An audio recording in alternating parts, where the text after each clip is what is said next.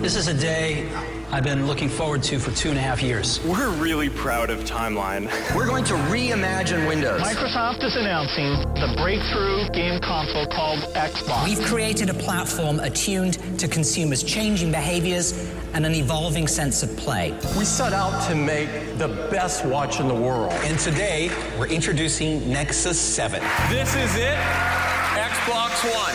And we are calling it iPhone. The latest news, the newest products, the biggest names. Welcome to Your Tech Report. Online at YourTechReport.com. Join Mitchell Whitfield and Mark Aflalo for the next hour of Your Tech Report. And there are so many ways that you can join us, one of which is Twitter. It is at Your Tech Report, Facebook.com/YourTechReport, YouTube.com/YourTechReport, and our email address. Keep those emails coming. Contact@YourTechReport.com. Awesome show lined up for you guys, but before we get to that, let's talk to Mitchell Whitfield in Los Angeles. Mitchell, how are you feeling this week? Oh, man, you finally got to me. Oh, look, how bitter did I just sound? I'm doing great, Mark. I can't even fake the bitter thing. I'm doing great. I feel like I say this every week, but every week it seems to be true. I feel like, again, we have so much to look forward to. I'm looking forward to E3 is only a couple of weeks away. After that, Comic-Con is coming up. There are so many cool things that are happening. And of course, coinciding with E3, Mark, we should be getting our hands on the new DJI Spark drone. So, we're going to have our hands-on review. We're going to have a YouTube video.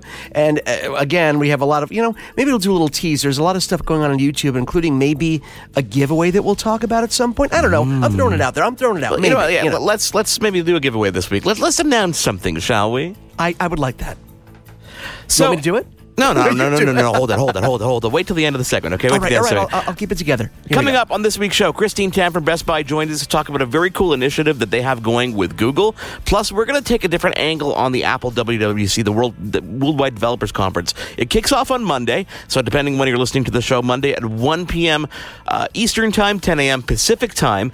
The cool thing is we're going to preview the event, but we're also going to talk to somebody who's going to the event, a developer who won a scholarship.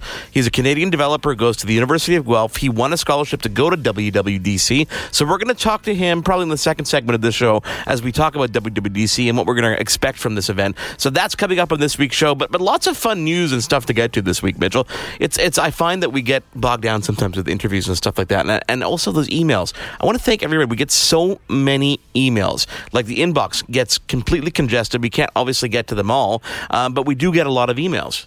And we rely on these, and I talk about this in our YouTube videos as well, and we really rely on you guys and embrace your comments because we use it to shape what we bring you on the show. You guys ask for certain products, you want to learn more about them, we reach out to the company, we get a review unit, we do an interview. So we try and really build the show. It isn't just like a talking point. We really do try and build the show around what our listeners, our YouTube viewers, what you guys want. So keep it coming because whatever you guys ask for, we do our best to reach out for and get. And, we're just going to keep on doing that. Especially those cool videos and pictures that you guys keep sending us. Remember that drone footage we had of the Montreal flooding? Oh, yeah. That was sent to us by a listener. I want to thank him for that. And lots of stuff that we post on YouTube and of course, our social media. Anyhow, let's get the stuff, obviously, this week. Nest. Remember Nest, our good thermostat friends that are owned by Google now? Of course. They've unveiled a brand new Nest Cam. They call it the Nest Cam IQ. It's a $299 price point, which is a pretty cool price point. It features a 4K smart home camera that uses Google's artificial intelligence for facial recognition, so it can actually identify who is in your home, which can allow you to trigger different events. So basically, you would have people registered whose faces are registered. If it picks up somebody in your home that is not registered, it'll tell you. I mean, that's pretty interesting. The only thing I think of when I think of, and Mark, maybe, am I alone in this? I'm not a negative person. I'm a positive person. I get excited about tech. But when I hear a 4K camera in your home, I'm thinking, that's going to hog some bandwidth. So you have to make sure when you're getting devices like this that you have the appropriate amount of bandwidth, a decent internet connection that will allow the streaming so it doesn't clog up the rest of your home network. Am I crazy to think about that when I hear that? No. I think that it's very smart to think about that. The other thing to think about when you use a 4K camera for something like this is the ability to use that AI to zoom in and get high-definition zoomed-in images, which is how it works. And this is something that Google talked about at their developer conference, I.O. They talked about using machine learning and AI in different forms, and this is one example of how they're using that. It's sort of, it's sort of like when people take an ultra high resolution picture of something with the intention of cropping in. And even when you crop in, the resolution is beautiful because you took it at such a high res level. It's the same thing with a 4K camera. If you take the beautiful video, you can, like you said, you can zoom in and still have it be 1080p, even if you're taking a section of the video away. So that's pretty cool. Motorola unveiled the brand new Z2 Play. Now, this is the second generation of that whole modular ecosystem with the Moto mods. The Z2 Play, it's basically not like the Z was, which was really, really ultra thin. It is much thinner. It features an incredible processor with 4 gigs of RAM. It's got a great camera. But the thing that we're hearing about this is that, as a result of all these new features and slimming it down, is battery life is going to be affected. But we will wait to pass judgment when we get our review unit and get hands-on. This doesn't bother me that much, Mark, because I call this sort of thing a purpose device. It isn't your typical smartphone. We loved, the Z Play, the original Z Play, right? Because it was so flexible. It let you turn your phone into a JBL speaker, into a Pico projector. It had all these great Hasselblad camera. And when you're doing that, I think you're a different type of user than the person that just wants to make sure, I'm not going to charge my phone for 2 days and see how long I can push it. It's made to be using with these different mods and different devices. So I think there has to be a compromise somewhere, so I think people will be understanding. And Moto, I think, is doing a great job with these new phones, and I'm glad that we focused on it a little bit because I think a lot of people are so caught up sometimes in the iPhones and the Galaxies and the LGs that they forget that Moto still makes some fantastic phones, and these mods are a great addition too. There's a new product that's going to be announced next week that we got our hands on, Mitchell, and this is the Belkin Thunderbolt 3 HD Express Dock. This is something that was announced over at CES 2017. We were waiting to find out when is it going to be available. It's on the Belkin website. It's going to be $299. You know what features it has, but no one got hands-on with it. Still now, if you check YouTube, no one has hands-on videos except for somebody, and that was Belkin was kind enough to send me a review unit before it's even announced. I mean, the press release has not even gone out yet, but if you want to take a look at this dock, this is one of those solutions that I think people who bought the new MacBook Pro are seeking. And we had a review of the OWC dock, but this is another option for you depending on what your needs are. And I can't get enough of these docks because, you introduced me to the dongle life. I don't know if I should be embracing you or cursing you, maybe a little bit of each. But, I love the new MacBook Pro. Thanks to you, I did dive in. We all know that I use Mark as a guinea pig for new products and new operating systems. So after, he loved his, I went and got mine. And it really makes the USB-C issue a non-issue. The fact that they did take away all the legacy ports. The Belkin dock, of course, brings back, I think, what is it missing? An SD card slot. That's the only thing I can think of that, I wish it had that. Yeah. But it has the USB, A port that you can put a USB card reader in or a SD card reader in. So it's not a big deal. So it's definitely worth a look. And if you have a MacBook Pro, it's one of these products you must look into because you'll never miss another port again. All these docks have different use cases. And I think, as you said, it doesn't have an SD slot. It has 9 ports. It has DisplayPort, which other docks don't have. So there's a use case for every single one of these. And I think this is definitely a great one. We did a complete hands-on. I jacked it into absolutely everything that I could possibly think of. It looks great, too. Great performance, including, obviously, pass-through power on that USB-C, which is something that it really makes USB Type-C and, of course, Thunderbolt 3 that much more impressive. And I think what people think about, and when it comes to something like this, and listen, a device like this is going to sit on your desk.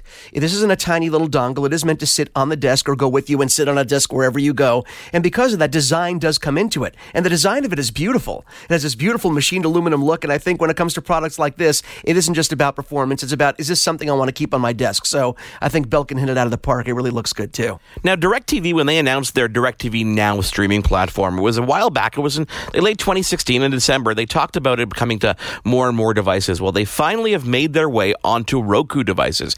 Now, this is not to be mistaken with their regular streaming service. So if you have just regular streaming and DirecTV account, this is not the app. This is specifically for those cord cutters who use the DirecTV Now service. And this is something we should talk to Meredith over at AT&T about, because now we're going to see DirecTV Now, no pun intended, obviously making its way onto all these different platforms. But Roku, as you and I know, and we talk about on the show a lot, we are so fond of their devices. And for price points starting at $19 all the way to $4.99 depending on which device you want. Now with any of those range of devices you can get DirecTV Now, which makes it so much easier for those cord cutters.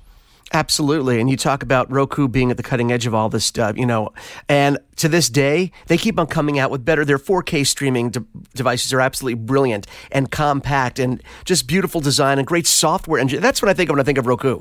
They have all these channels, great software engineering on their side as well. The fact is that streaming stick that's been around for a few years, that is still my go-to streamer when I'm on the road. Because it slips in my pocket, I plug it in, the kids, Tracy and I, we all have entertainment. So bravo, now we can take DirecTV with us too.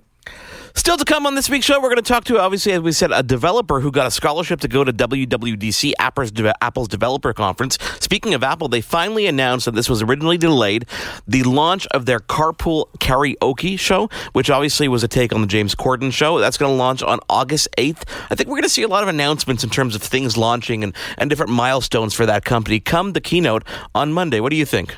I think you're right. I think there are going to be some people that may be upset. Mark, you and I may be among them because I'm hearing, of course, that we might be seeing the KB Lake finally MacBook Pro, which you said wouldn't come out till the end of the year, which made me dive in and buy my MacBook Pro. And now the KB Lake version is going to be coming out, and I'm going to be really mad. Did I say end of 2017 or did I say end of 2016?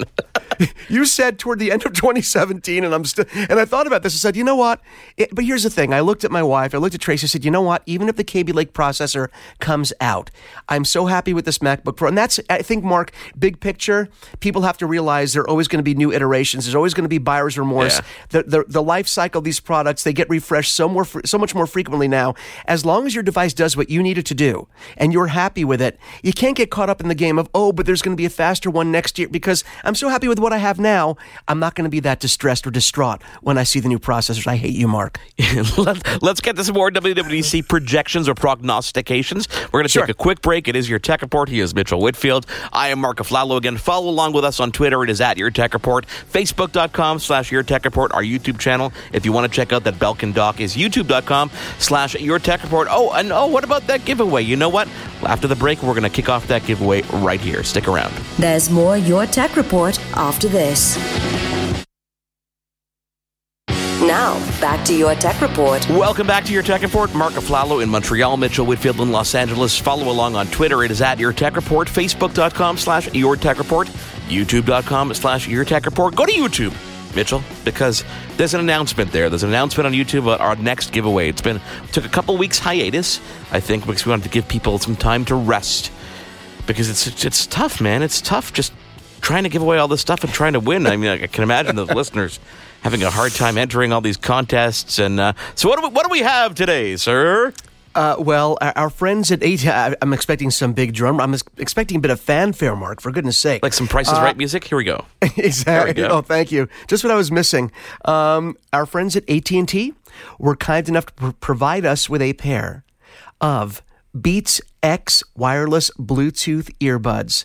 And these headphones are really cool because first of all, they were announced at the same time as AirPods, right? Yep. But I think they got lost in that announcement because everyone was so excited about the AirPods. They didn't realize that Beats X were also coming out, which are, they're still wireless, but they're wired to each other. They're just wireless to your device, but they go around the back of your neck. They have great battery life. They have that same W1 chip. So once you pair it with your iPhone, it automatically pairs with every other iOS device you have that you're logged into your iCloud account on.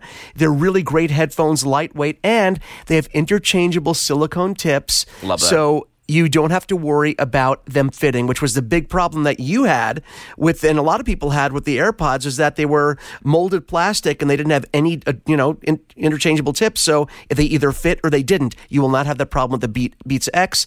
Go to youtube.com/YourTechReport. Check them out because we're making it really easy to win these things. We're making it really easy. Just subscribe to the channel, make a comment on the video, and like it. That's it.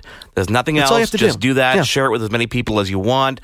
You can, just have some fun with it. We really want to give these away. We really want you guys to enjoy it. These are great headphones. Beats, the audio quality is phenomenal on Beats headphones across the board. The addition of that W1 chip is phenomenal because pairing, you just basically turn them on and your phone recognizes them, right?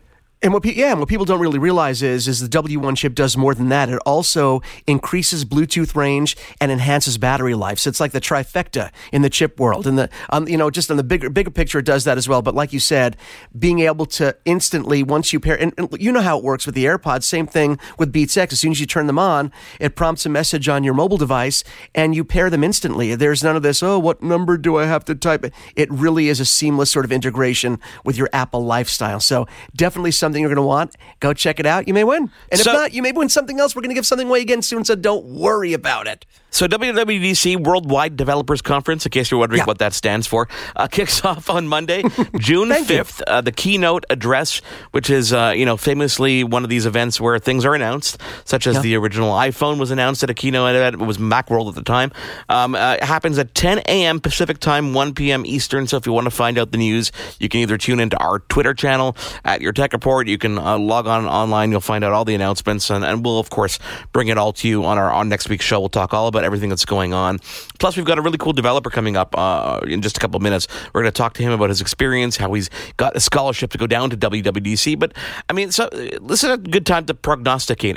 Obviously, at these developers conference, Apple engineers are on hand. They're there to help developers learn new APIs, find out what's in store for the next software iterations of both iOS, the mobile operating system, and also macOS, their desktop operating system. So lots of cool things that I think we're going to see on that front, see what is in store for us, because I think hardware really has kind of taken what's the word, taken second stage to the software when it comes to a backseat to the developers conference. But we are expecting, there are some rumors, lots of rumors about new iPhones, although we don't expect to see anything about the iPhone. There is a rumor about a new 10-inch iPad.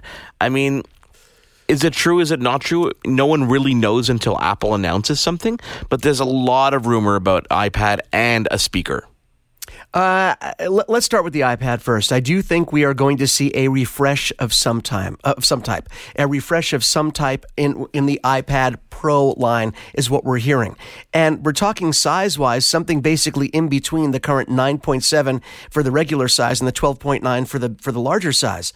I do think there'll be a refresh. I'm not exactly sure what form it'll take. I think it'll be odd, though. If they're increasing the size of the screen, it will only be an increase in the size of the screen, kind of like what we're hearing on the phone side, where the form factor will stay the same. Because remember, Apple makes a ton of money on accessories, Mark. For them to have to go out to third-party manufacturers right now in sort of a mid-cycle change and go to a new form factor for the iPad would be an odd choice when this form factor has worked for so long.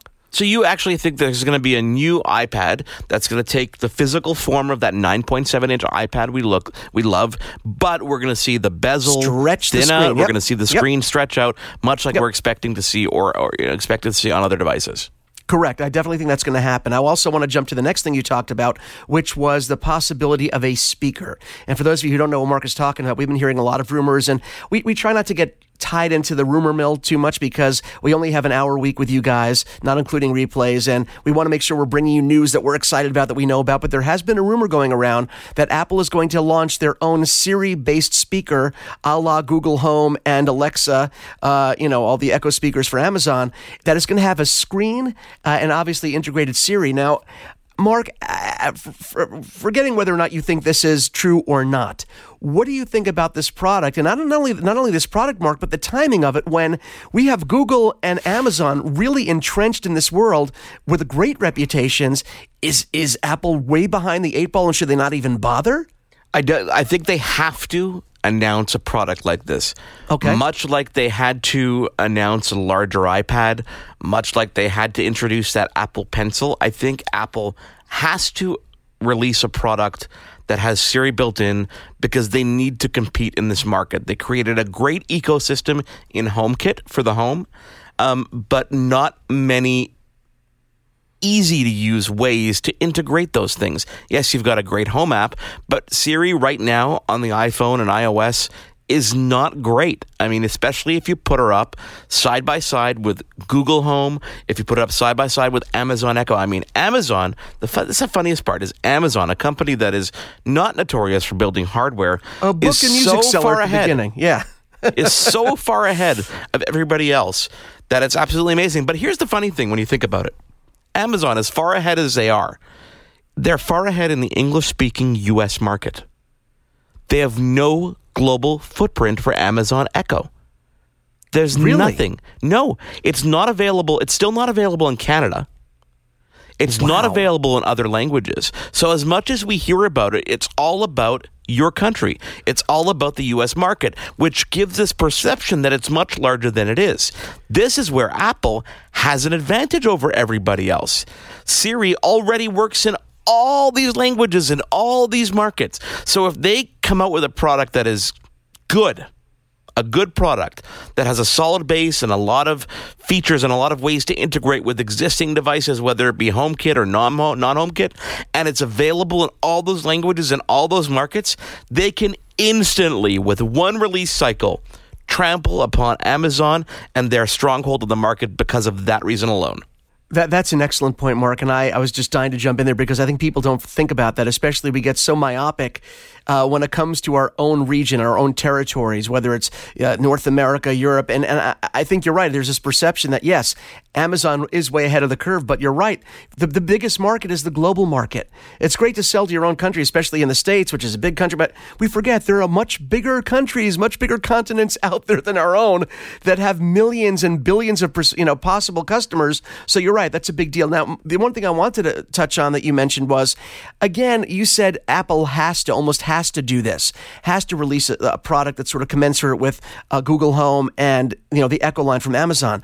But isn't it funny how Apple has sort of changed its MO, where Apple is now being responsive to the market instead of being a trendsetter in the market? It's something we talked about a long time ago when Apple made that transition to putting out products that other people followed versus having to follow products that other companies have made. Is this an extension of that? And is it a dangerous game for Apple, who has prided itself on creating products that we never thought we needed? Now they're responding to products that other companies made 2 and 3 years ago.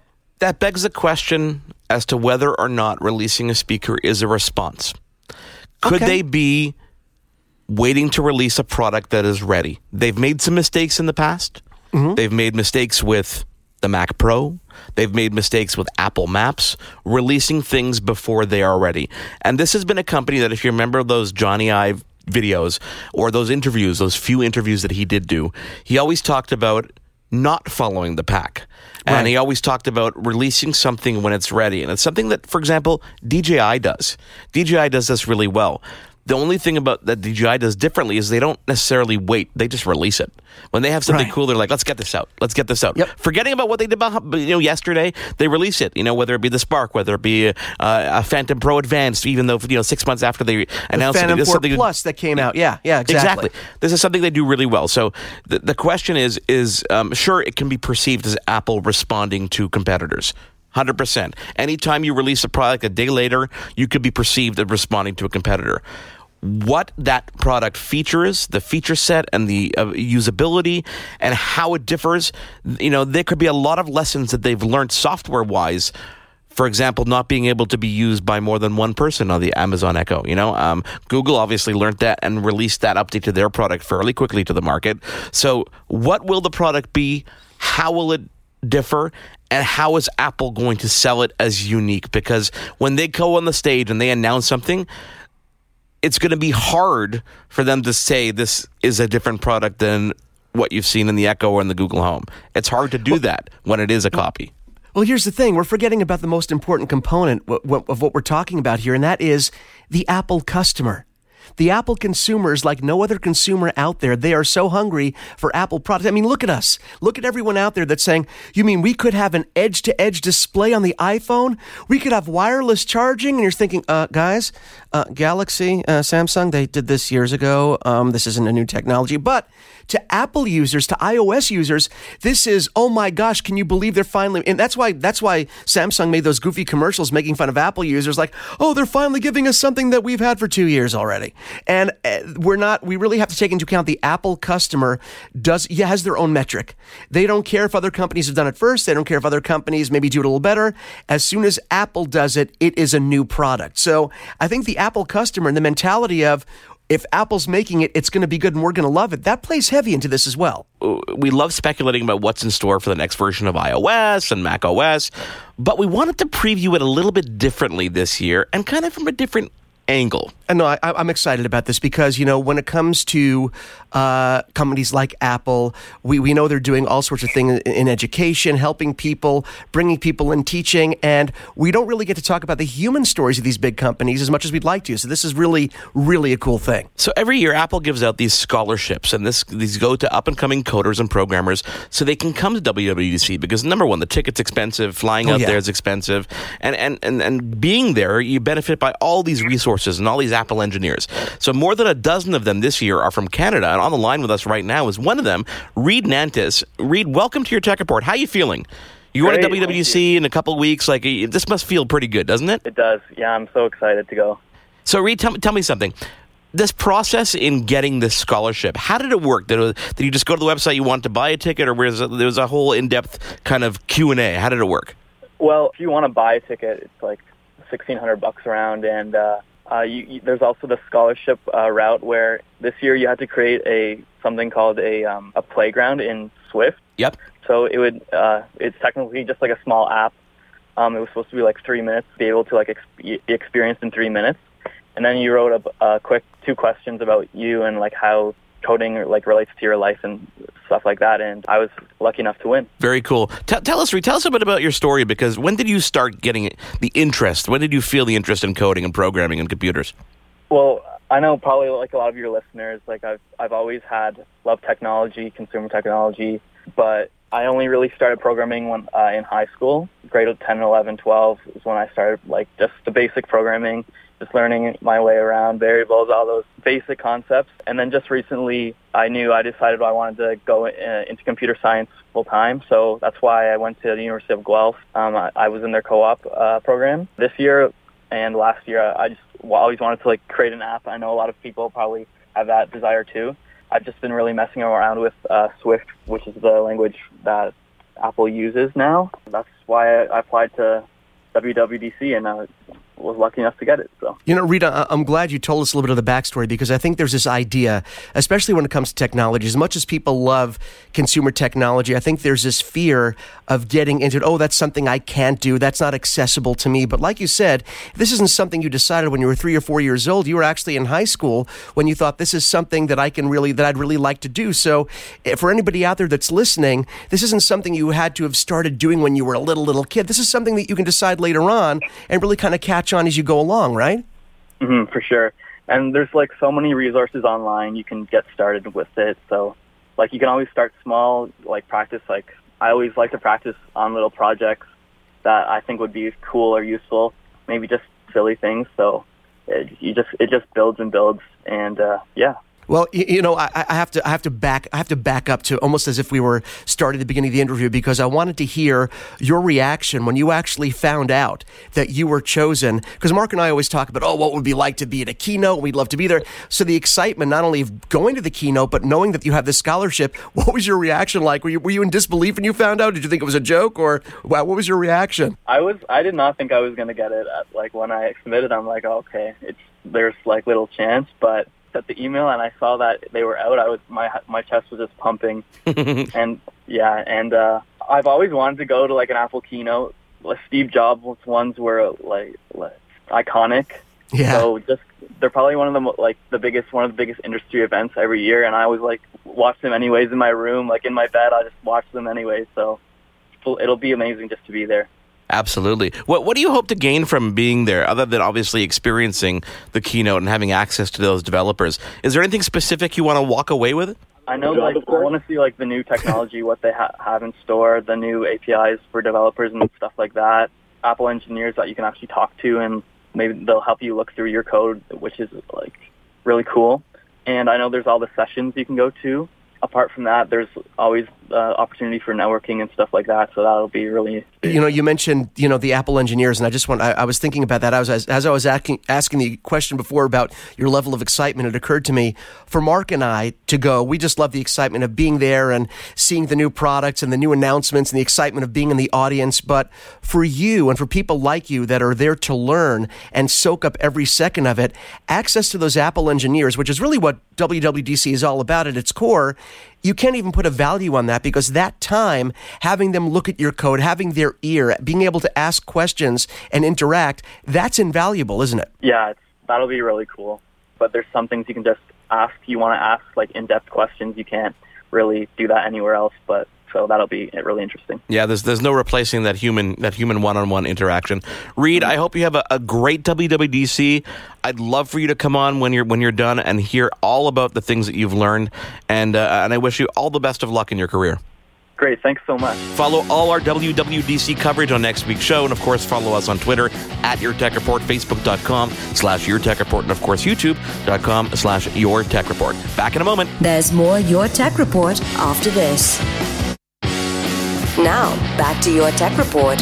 Welcome back to Your Tech Report. Mark Aflalo in Montreal, Mitchell Whitfield in Los Angeles. On Twitter, it is at Your Tech Report, Facebook.com/YourTechReport, and of course, the YouTube pages of YouTube.com/YourTechReport. Mitchell, it is time to time shift ourselves over to another side of my country, because she's in the same side of your country, at least this week, and welcome our good friend Christine Tam over on from Best Buy. Christine, welcome.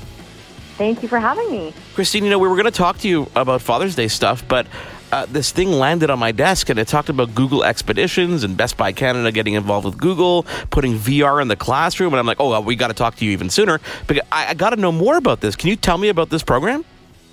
We are so excited about this program. So this is the first time that Google Expeditions is going to be available in Canada and exclusively sold through Best Buy Canada through our Best Buy for Business department.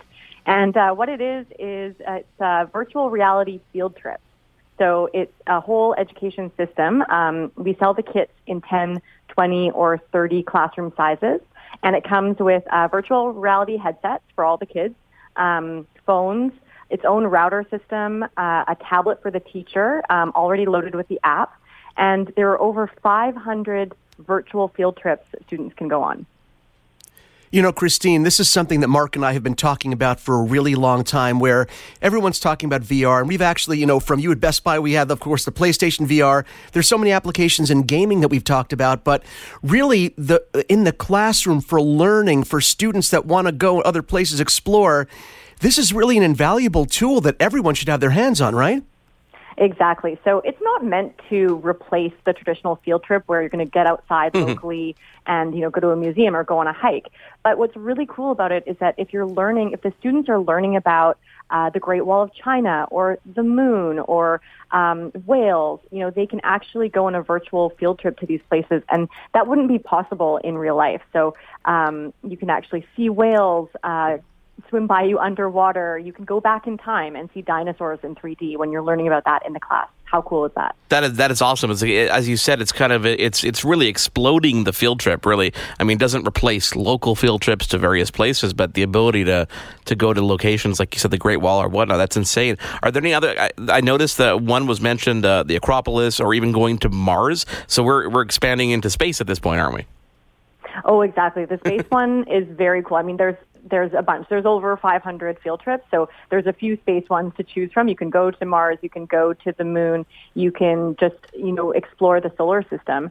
And what's great about the kits that we're currently making is that it's not just still images in virtual reality. It'll actually be video. So you'll see, shooting stars go by you. You'll see animals actually, walk by you if you're learning about that, which makes it a really interactive experience.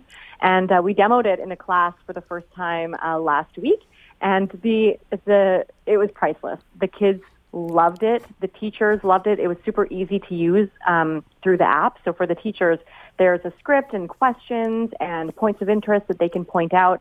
So it's super user-friendly. The really cool thing about this, Christine, it's not just the hardware that you guys are setting up, but you guys are giving your time as well, because the Geek Squad, if I'm not mistaken, they help with local setup of the whole system, correct?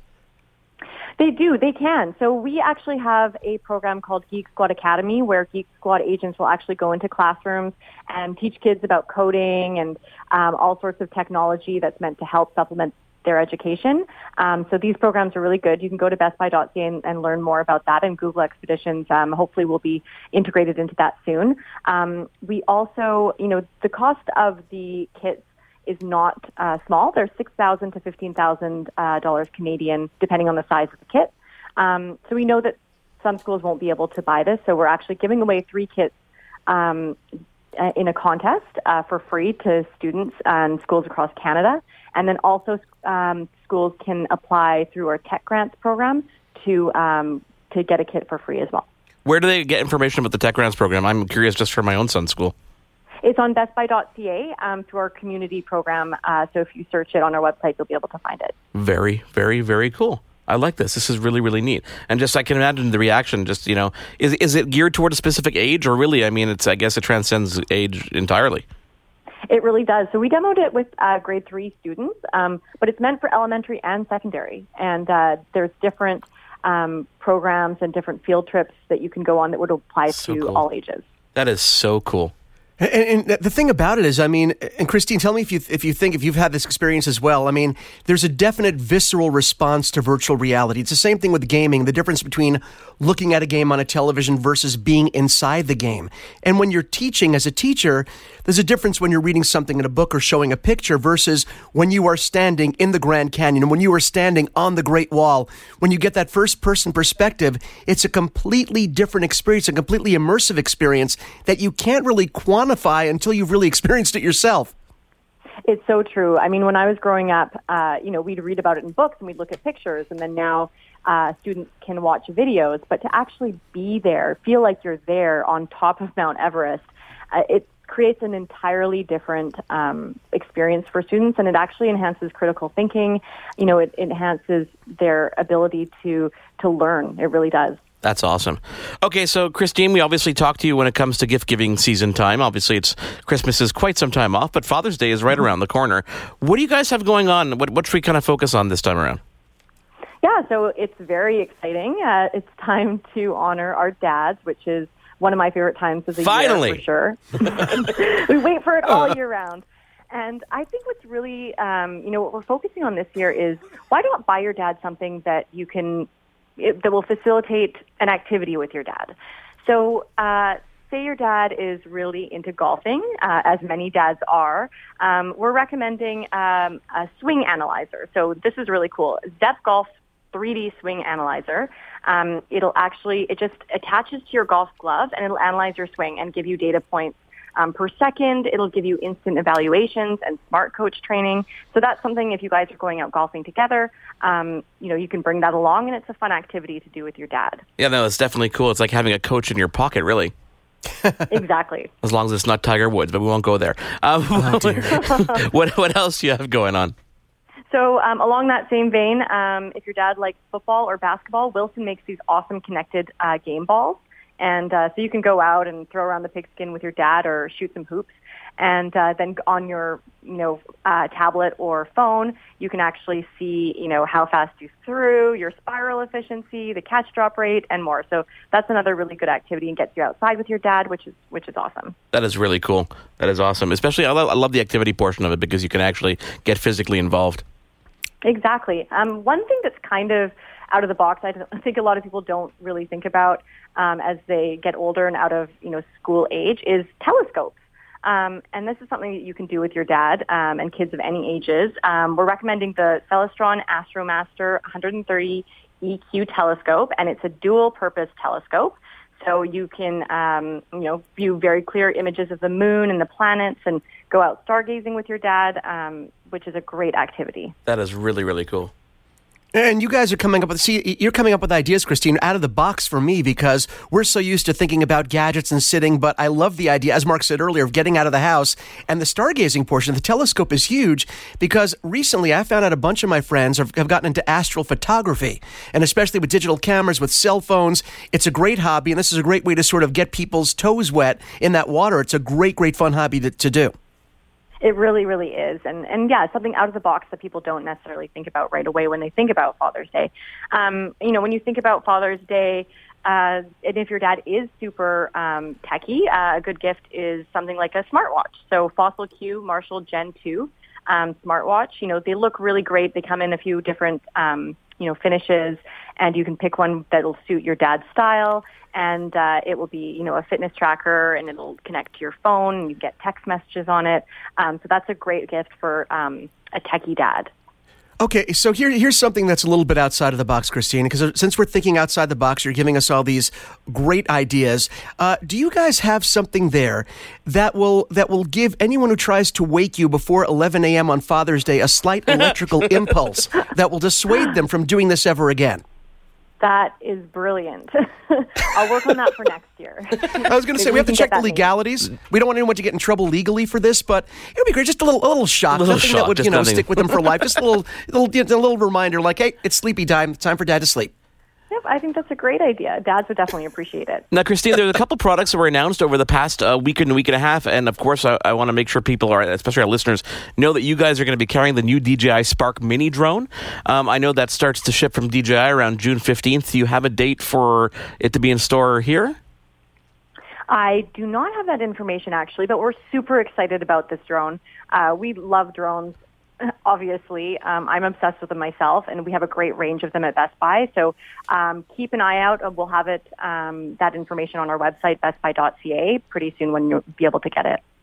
Yeah, and I just want to jump in here and tell you that for those of you, we're big, drone fans, Christine. We talk about this stuff a lot, and there are some retailers that sell drones or that say they sell drones. I went to the bestbuy.ca website here, and I was blown away by the sheer number of drones you guys carry from all the different manufacturers, from DJI to Unique and everything in between. Plus all the accessories, too. I was going to say, including accessories that really most retailers do not keep in stock that you're forced to order directly from the company. You guys have a huge selection, and it's great for people that love the hobby. Oh, for sure. And we want to make shopping as easy as possible. We don't want you to have to jump around and go to the manufacturer in order to get your drone and get out flying. Of course, we always encourage people to know the rules around flying drones.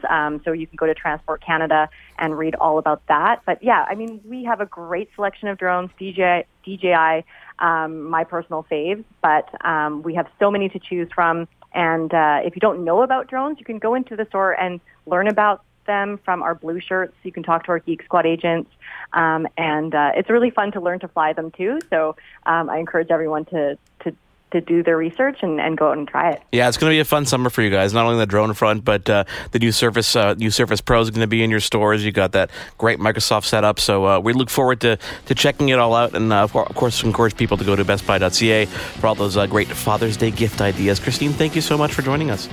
Thank you very much. There's more Your Tech Report after this.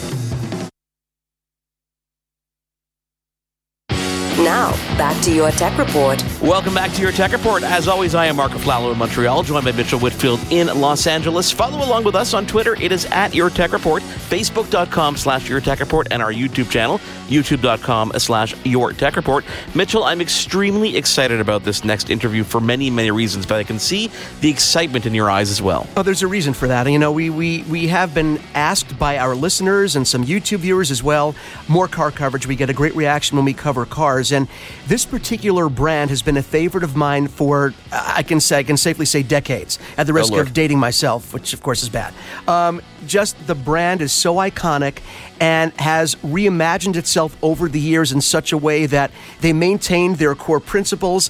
The car is still, I can go on and on. I'm going to let you do the intro because I'll just start drooling like an idiot. Yeah. Well, we have two guests on the line with us. We have Deb Rushmore, National Product Manager for Mini Canada, and Andrew Scott, Director of Mini Canada. Guys, welcome to Your Tech Report. This is your first experience here. We promise not to bite. Thank you so much, and we look forward to you not biting us. Guys, as Mitchell kind of said, the name Mini describes, a whole kind of class of vehicle, a whole history. Can we start with the history a bit before, for those listeners who are unaware of how storied the history of Mini is? Yeah, sure. And you said it. It's an iconic brand, and it started with an iconic idea of Alec Izagoinis, and it started from a cocktail napkin, and it started with the idea of during an oil crisis, and really trying to figure out a creative use of space and how to fit 4 adults into a car that could be fuel efficient and be comfortable. And from there, a design sketch, an idea of transverse mounting the engine to have a creative use of space in the car, and thus created the Mini brand. And that evolved over the years. He met a gentleman by the name of John Cooper Works, and that's where the name Cooper comes from in our naming convention with the Mini Cooper. And we got famous with winning rally car races in our history, and always staying true to the brand with iconic design and always having that sporty nature to our brand, but also being a very efficient vehicle, both in fuel and in size and in the emissions. And it brings us forward to today into the modern world, where the BMW Group bought the brand, and we're celebrating 15 years in North America. As I know you guys are representing both Canada and the United States on this call, and we've been revolutionizing our small car segment from both the technology standpoint, performance, and always staying true to ourselves. The iconic design of our brands remain true. If you look at the silhouette of a Mini 3-door today, you will fully understand that it's a Mini when you see it.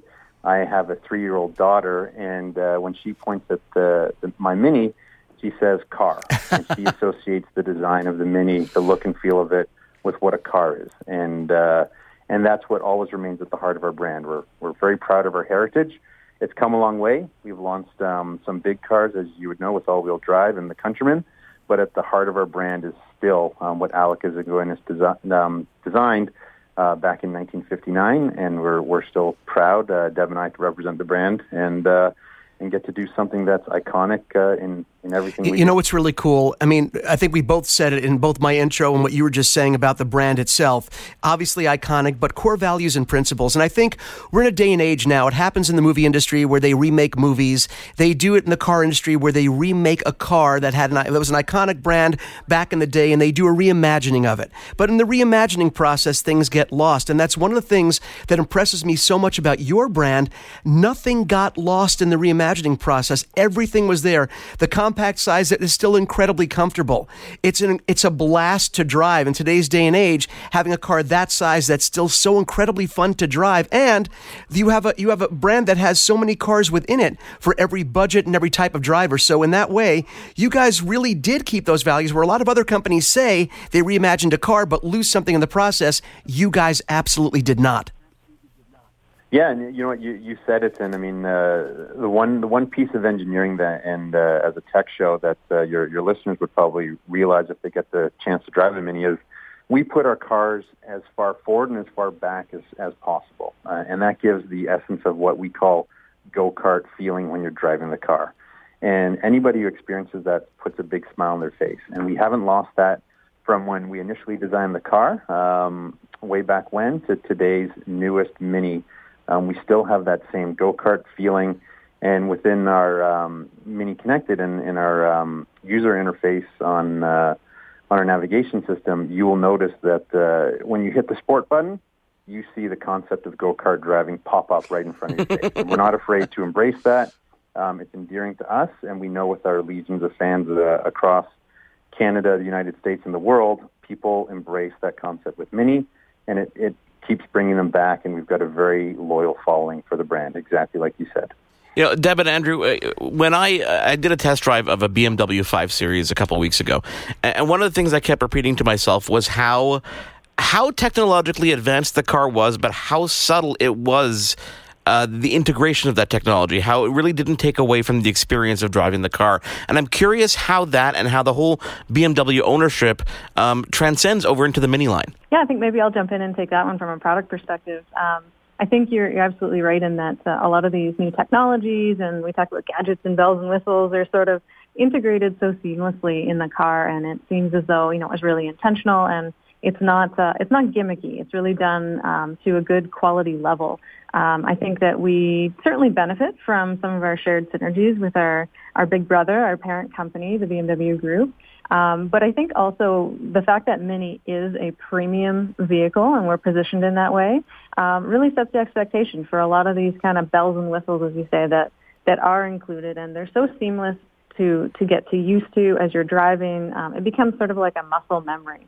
We certainly have a lot of, we call them mini-idiosyncrasies, but idiosyncrasies in terms of how to use all of these gadgets and bells and whistles. But, we hear people say time and time again, once I'm in the car for a couple of days, this is kind of how it should be. And when people jump into their other branded vehicles, they look for the toggles and the switches instead of the sort of mainstream way to interact with the car. So it's definitely done in an intentional way, and it becomes sort of just you are one with the vehicle. You're one with the Mini.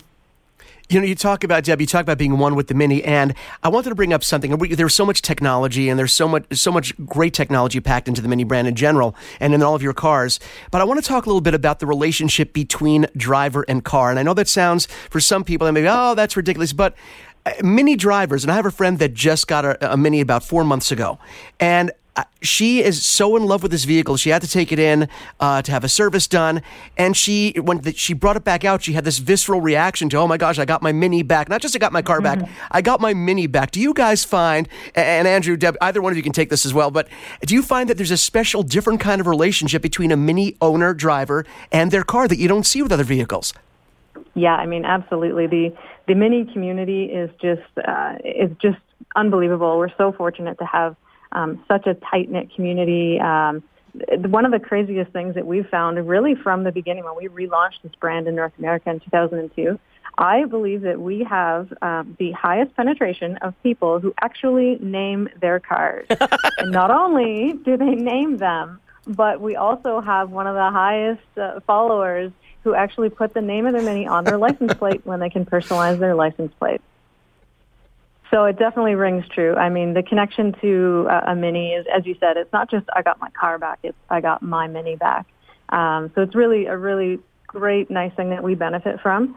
We have all kinds of owner events and owners clubs, and this community network and community feel is just, it's really astounding to see all of the different walks of life that gather together, and what unifies them is their Mini and their connection to it. One neat thing to note is in the United States, every year the Mini team there does an event called Mini Takes the States, and they travel across iconic cities and locations in the United States, and they get tons of followers coming to these events who are so excited just to come and be a part of the brand. And we do something in Canada very similar called Mini Invasion, where we invite our fans to come out, and we're planning our Mini Invasion for 2017. And we'll get hundreds of customers coming from all over Canada to come and be a part with other Mini owners, and just to kind of see. And this is the unique thing is customization is such a big part of our story, and personalization and having a unique Mini. And as Deb said, naming your Mini, because it becomes an endearing part of your family. And they all want to come and see like what new kid has been added to the family at these events. And we love seeing and hearing these stories, and it's what makes us unique in the automotive industry, and a part of our background that we don't want to lose, and we embrace it every single day. Well, I'll tell you a funny story. About 15 years ago, when the brand was really reinvented, I was working for a local radio station in Montreal, and it was one of the first invitations that was extended to me to do a test drive of the Mini. And I remember a couple things vividly from that experience. Number one is there weren't any other brands really doing that, trying to get people to really feel the car and come out and feel open, like they can just get into any car and really experience the history and the drive. And I love that. But the other thing I remember so vividly was the person who was showing us the car rolled down the window and sat on the door of the car to show how much the body was, how it could take the weight, and how this was, just because it's a small car, this is not built like a small car. This is built like a really, really tough vehicle. And that just kind of goes to, your story about getting people out and the whole sense of community. You're one of the first companies, especially here in Canada, who really extended that invitation for people to experience the car. And you felt a little bit closer to it and more, I guess, more up to actually, drive one or buy one. And I applaud that. Yeah, and it's. I mean, you said it, and experiential in driving the car. And I talked a lot about the go-kart feeling and what that means. And when people drive our product, they fall in love. No matter if you're a baby boomer, a millennial, a Generation X, Y, what have you, it puts a smile on people's faces, and we always want to encourage that. And the best way to experience a Mini is to drive it. And that's what it goes back to our heritage with John Cooper and the John Cooper Works projects that we had. It was born out of a love for racing, and he realized the way we built cars was great for racing, and it's great for racing down a highway and getting to and from work and navigating urban areas and getting into the city and out of the city. Like, these are all aspects of our brand, but at the core of it is the smile it puts on people's faces, and we always encourage people to test drive our product, because we are a premium brand, and the best way to experience that is by sitting in the car, driving it, and preferably with a manual transmission to get that true feeling of driving the car. Now, you mentioned, obviously, Raleigh, you mentioned the whole kart feeling.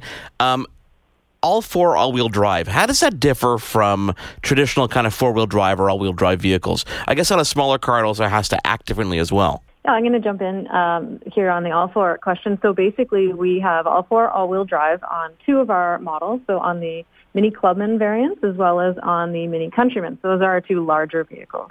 And all-four is sort of our sub-brand, as we call our all-wheel drive system.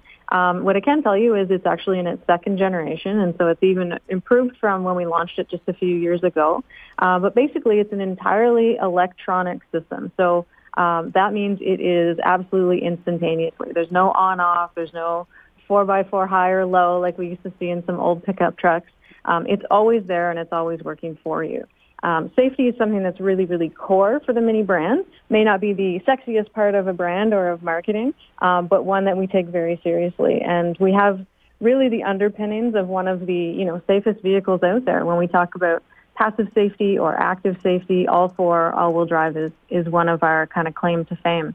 The instant generation of power, so basically all of these sensors are monitoring your wheel slip, they're monitoring your steering, they're monitoring your steering wheel input, the speed that you're traveling, the weather conditions, and at the first instance of any wheel slip in any one of the wheels, it will transfer power from front to back. So it basically happens so seamlessly that you really don't know how much it's doing for you, but it's a really advanced system that we're really proud to have and have really done well for us on the Clubman and the Countryman now. And it kind of works almost like all the technology in that car, where it works when it needs to work and does what it's supposed to do when it's doing it, right? I mean, the car's got a mind of its own, and we like to say all of these electronics are faster, quicker, better, and smarter than the human brain sometimes. I mean, you talk about the safety aspect of this particular technology, but I wanted to bring it more big picture for Mini on the whole, which is you guys have always been known to have incredibly safe, as Mark said, rigid, strong vehicles. And I think when people are looking to buy a car and they see a small car, sometimes that's one thing that scares them off is, well, can I feel safe in a smaller vehicle? And a Mini, of course, being one of the smaller vehicles you can get. But people should not worry about that because Mini has also been one of the safest brands for a lot of years now. Yeah, we've definitely had our fair share of awards, which we're very proud of in terms of, the Euro NCAP awards and NHTSA crash safety tests, those types of things. Our Countryman in particular, for the entire life cycle of its previous generation, won the NHTSA top safety pick each year, year after year. We have our new generation Countryman, which has yet to go through the testing, but fingers crossed, we have very high hopes for that expectation. But yeah, as I said, the safety, the underpinnings of this vehicle benefit from, our shared technologies with the BMW Group. And what I love to sort of talk about sometimes is, people have come to know some of the BMW terms like DSC, Dynamic Stability Control, ASC plus T, Automatic Stability Control plus Traction, and all of these kind of catchphrases that people know from the BMW world. And we're really proud to say that Mini has had all of those safety systems in every single one of our models, regardless of entry level or high end on the spectrum, really since we relaunched the brand in 2002. So safety's always been a core concern for us. Of course, we know the perception, small car, not as safe. So that's always been a core consideration for us. Now, correct me if I'm wrong, and I'm going to take this a different direction for a second. Is this the first year that you guys have introduced the plug-in hybrid? Yeah, it's going to be 2017, and we'll have a plug-in hybrid in our new Countryman. Both Deb and I are very excited. I've had the pleasure of driving that car as my daily driver for a couple of weeks, and I can't tell you how excited I am for this car to finally come to market in the month of June, actually. It's funny because so many people, when I talk to people about what cars they're getting, whereas 4 or 5 years ago, the idea of a plug-in hybrid seemed kind of far-fetched still because they weren't, I guess the feeling was that, these days people are just designing cars and they're adapting them to being hybrid or electric. So the essence of the car really doesn't go away. And I've noticed that you've done the same, whereas you look at years past and people were trying this whole futuristic approach, which I think worked against the brand. What has your approach been? Yeah, you're going to see the story of electrification evolve with the Mini brand. As I mentioned, being urban is a big part of our nature, and we're starting with the plug-in hybrid on the Countryman, and it makes a lot of sense to do it on a bigger product first because you do have to have the space for a traditional petrol-powered engine, and you also have to have an electric-powered engine, and the Countryman allows that. And the beautiful thing with the Countryman plug-in hybrid is that you don't have to make sacrifices. The storage capacity is very minimally diminished. You don't lose any of the practicality that an SUV Mini brings you. But the beautiful thing is you get great urban driving. You can be silent. You don't have to have any emissions. And the story I tell everybody in the week, if I can bore you with this story, is I live in Toronto, and obviously I spend a lot of time downtown, but our office is about 20 to 25 kilometers north of the city with a little bit of traffic getting to and from the city.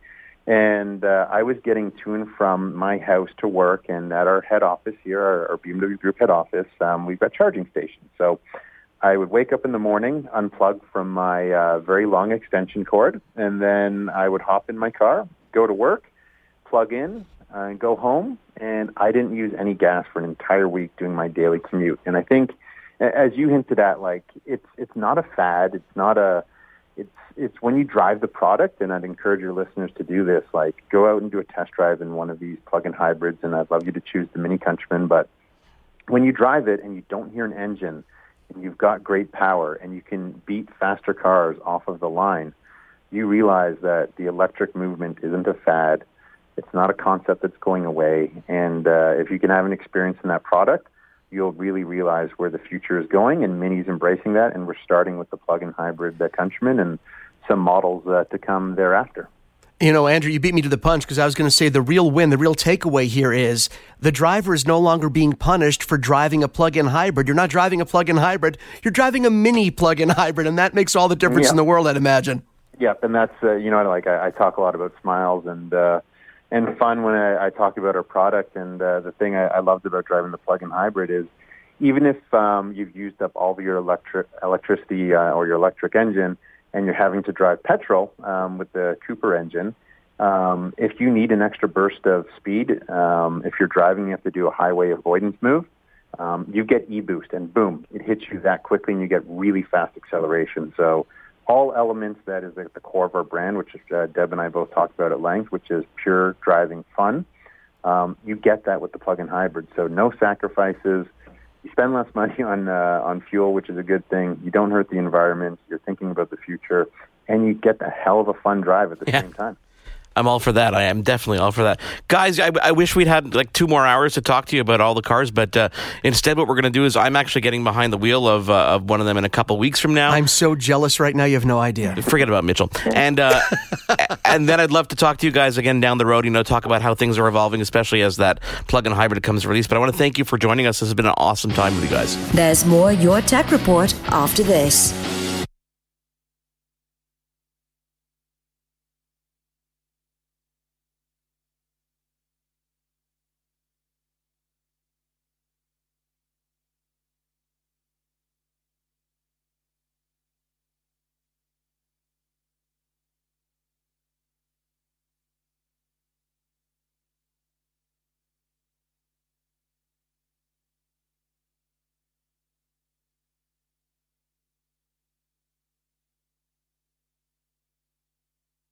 Now, back to Your Tech Report. Welcome back on Twitter. Follow along. It is at Your Tech Report. Facebook.com/Your Tech Report.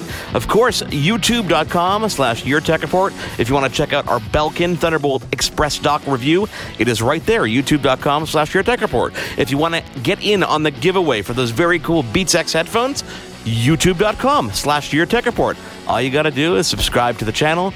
Make a little comment on that video. Make Mitchell all giddy because he counts those numbers and wants to know who's going to win. Mitchell, I can't wait to get my hands on that Mini.